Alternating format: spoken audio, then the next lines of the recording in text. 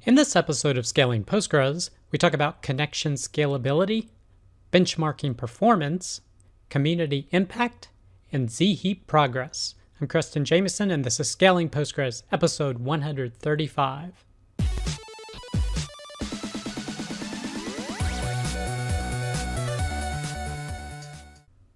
All right, I hope you, your friends, family, and coworkers continue to do well.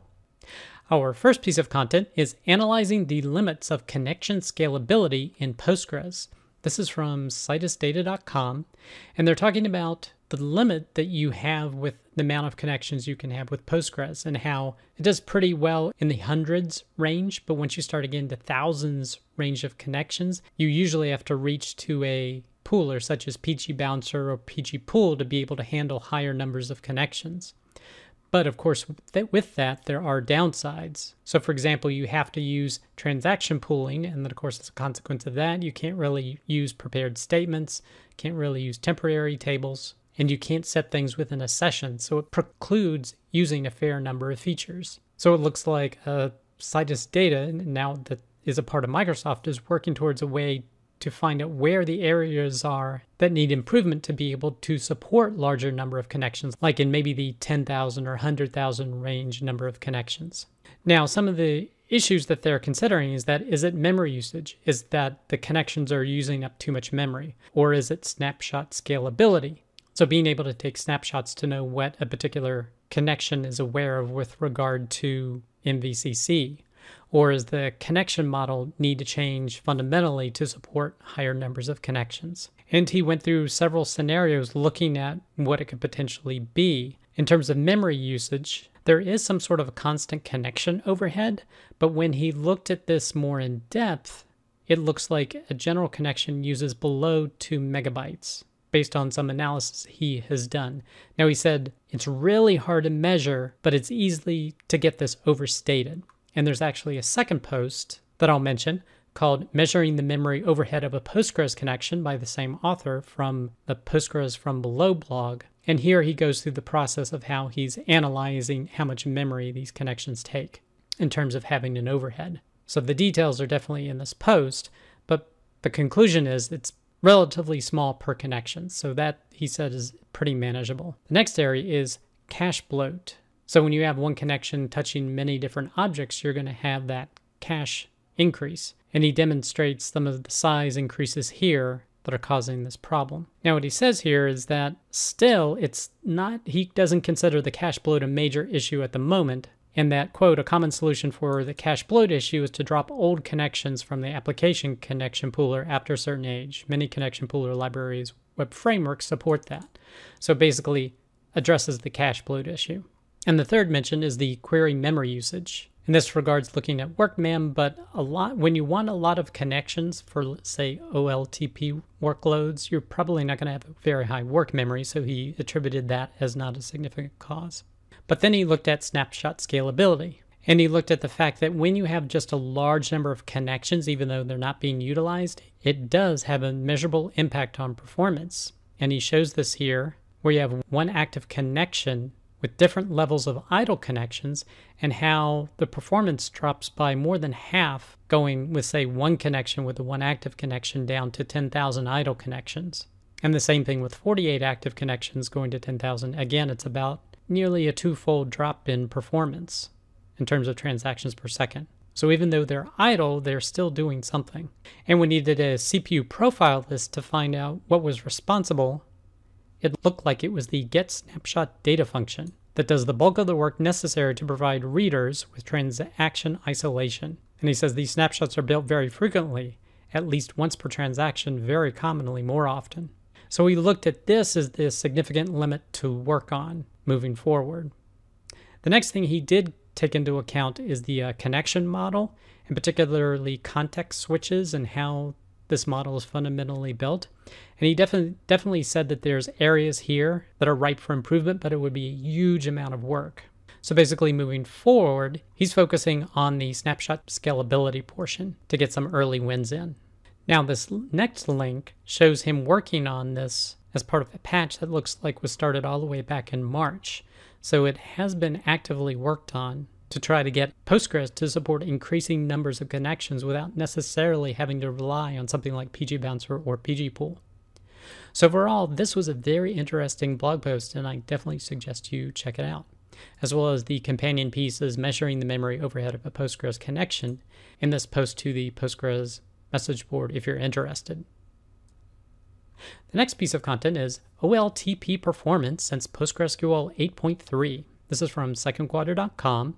And basically what this is it's assessing different versions and their performance on a single piece of hardware across many different versions since 8.3. So if you look at this example here, this particular example is for an NVMe drive with a read-only workload, relatively small database, 1.6 gigabytes, and it shows each version here in each of these clusters of data points, each with an increasing number of connections, I believe. So it lets you see, in 9.2 something significant happened, and that from there, things have been undulating on the different versions, but no major regressions, for example. And then when you bump up the scale by 10 to a 16 gigabyte database, so this does still fit in memory, but not the shared memory, you can see there's performance improvements that happened at 9.2 and again at 9.5. Similarly, when you go up to 160 gigabyte database with, again, this system's had a consistent 64 gigabytes of RAM, so it doesn't fit in memory, you mostly just see the big contribution that happened at 9.5 for performance. But now notice this, as you're looking at some of these, is that it looks like some of the performance of 13 has dropped relative to 12. So I have noticed this in a number of the graphs. So it definitely depends on the workload, even though there have been some performance improvements. For some workloads, it looks like it's not always been a win going from, say, 12 to 13. Next, this is the NVMe with a read-write workload. And again, this is pretty consistent in the recent versions at a small database, medium database, and even a large database. But you'll look, there is this slight regression that happened from 12 to 13. Now, maybe there will be further optimizations at different point releases, but at least this is what the data is indicating for this pgbench test that he carried out. And then he also covers it for SATA drive as well to look at the different performance. So it's definitely interesting, and he also has different posts that are looking for the future of performance, talking about improved scalability with many connections, and this refers back to this post here that we were just talking about. Also support for non-volatile wall buffers. So this is particularly interesting, using non-volatile memory with a server to support buffering the wall to give better performance. So that was a very interesting post talking about a patch that's being developed and worked on for performance improvements. So if you're interested in performance, particularly across versions, definitely interesting blog post to check out. Next piece of content is PostgreSQL TPCC benchmarks, PostgreSQL 12 versus PostgreSQL 13 performance. So here they compared 12 and 13 on the same hardware, both tuned and untuned. And they used HammerDB to do the comparisons, so not pgbench. And they ramped up the number of users. And what they saw for untuned performance, it was pretty much identical, a little bit higher in 13, but dramatic difference when you actually tune it, comparing untuned to tuned between both 12 and 13. And you can see the difference that 13 gives, particularly at the sweet spot of around 250 users for this particular workload. So here they're showing 13 is a little bit ahead of 12 in terms of performance. So again, it kind of depends on your workload, it seems, on the different performance you can potentially expect with Postgres 13 versus Postgres 12. So another interesting benchmarking post. The next piece of content is community impact of second quadrant purchase. So this goes back to something I mentioned before, is that last week it was announced that EDB acquires second quadrant. And then that has some benefits because now there's a larger organization to advocate for Postgres, but the disadvantage is there's now kind of less diversity in the community.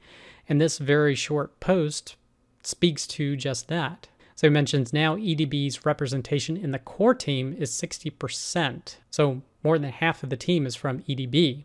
And they did say that the core team is working on a solution for this. So it's good that they're acknowledging it. But he also talks about the strength of diversity that's important for the Postgres community. But he even mentioned something interesting here, a risk that an even larger company wanting to hurt Postgres could acquire EDB, taking a direction that is neutral or negative for the Postgres community, which wouldn't be too great.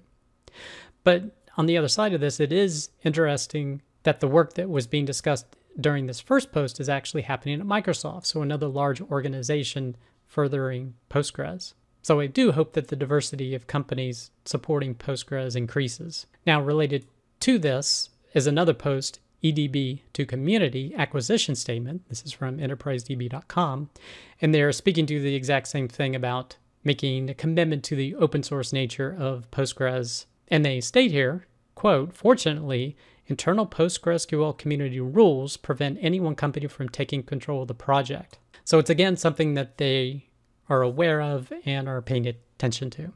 But it's just something to keep in mind, and here are a couple of blog posts speaking to this potential issue for the Postgres community. So check those out if you're interested.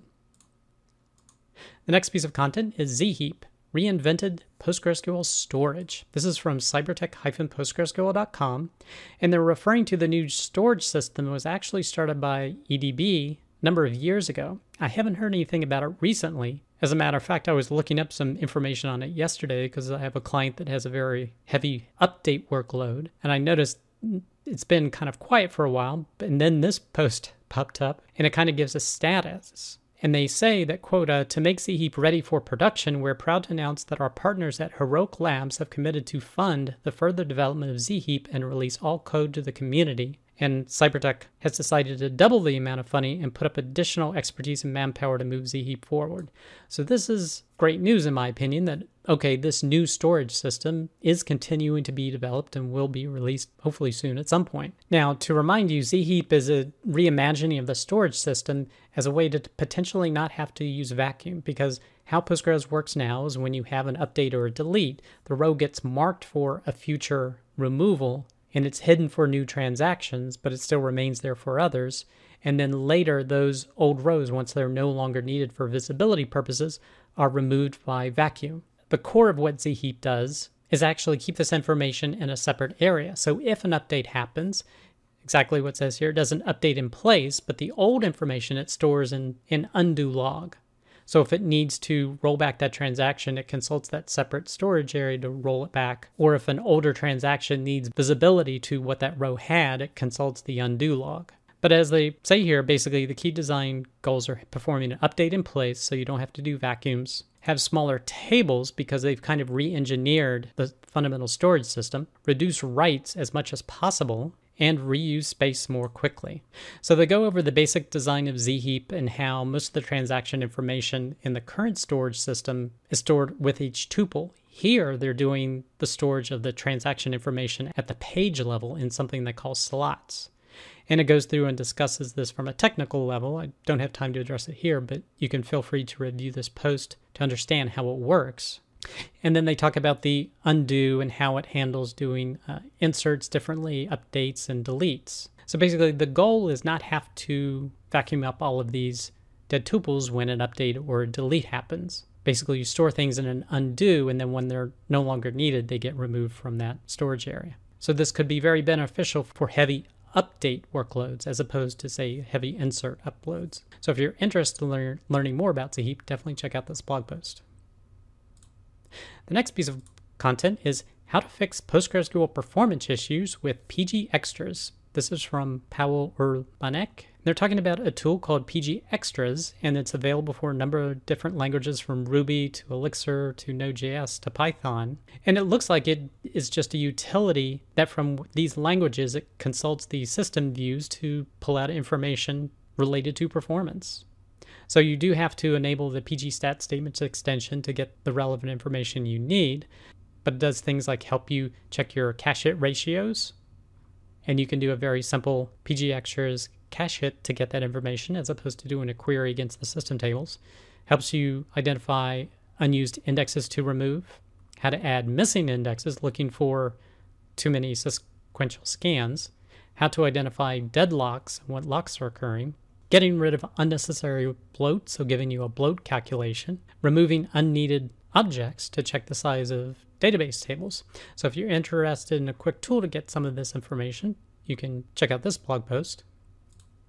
The next piece of content is logical decoding of large in-progress transactions in PostgreSQL. So this is a post from enterprisedb.com, and this is a new feature that they're working toward where a subscriber typically waits for a transaction to be committed before it applies all of that information to the destination database. But with this, it allows you to start storing that data on the subscriber prior to the final commit. But then once that commit happens, it goes ahead and commits it on the subscriber. So it could be advantageous for very long-running or large transactions that are being processed.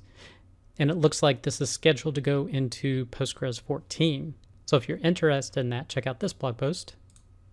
The next piece of content is Webinar, Highway to Zero Downtime PostgreSQL Upgrades Follow-Up. So this is a webinar from secondquarter.com, and you can click the link to get access to it here. And they're talking about different ways to do an upgrade and how to get down to zero downtime. Now they talk about using PG dumps and then PG upgrade and then using logical replication to do upgrades, and that's the best way to do zero downtime. But there's some certain things you need to take into account when doing that, such as sequences don't get copied over. You could have DDL changes you need to be aware of when doing something like this. And that their tool, PG Logical, helps alleviate some of these problems, makes things easier. But if you're interested in that post, you can check out this webinar. The next piece of content is using CTEs to do a binary search of large tables with non-index correlated data. This is from endpoint.com. Now, this was an interesting use case. They had a database that they really didn't have access to change indexes, but they needed to do queries against it. And it had an ID field that had an incrementing counter, a sequence associated with it, and a created at date. So created at was not indexed, whereas the ID field was indexed. They wanted to sort by the created at. It gave poor performance when trying to pull out records by that. So they used this ID field to determine what rows they needed to pull. Now, in order to identify what ID was associated with a particular date, they developed this with recursive query to essentially do this binary search to identify the ID ranges and then apply those to do the query using an index against the data. So basically they recursively went through and checked different dates to find the IDs to then do their query just using the ID. So it's quite an interesting use case, and if you're interested in finding out more, check out this blog post. Next piece of content is PostgreSQL monitoring for application developers, the vitals.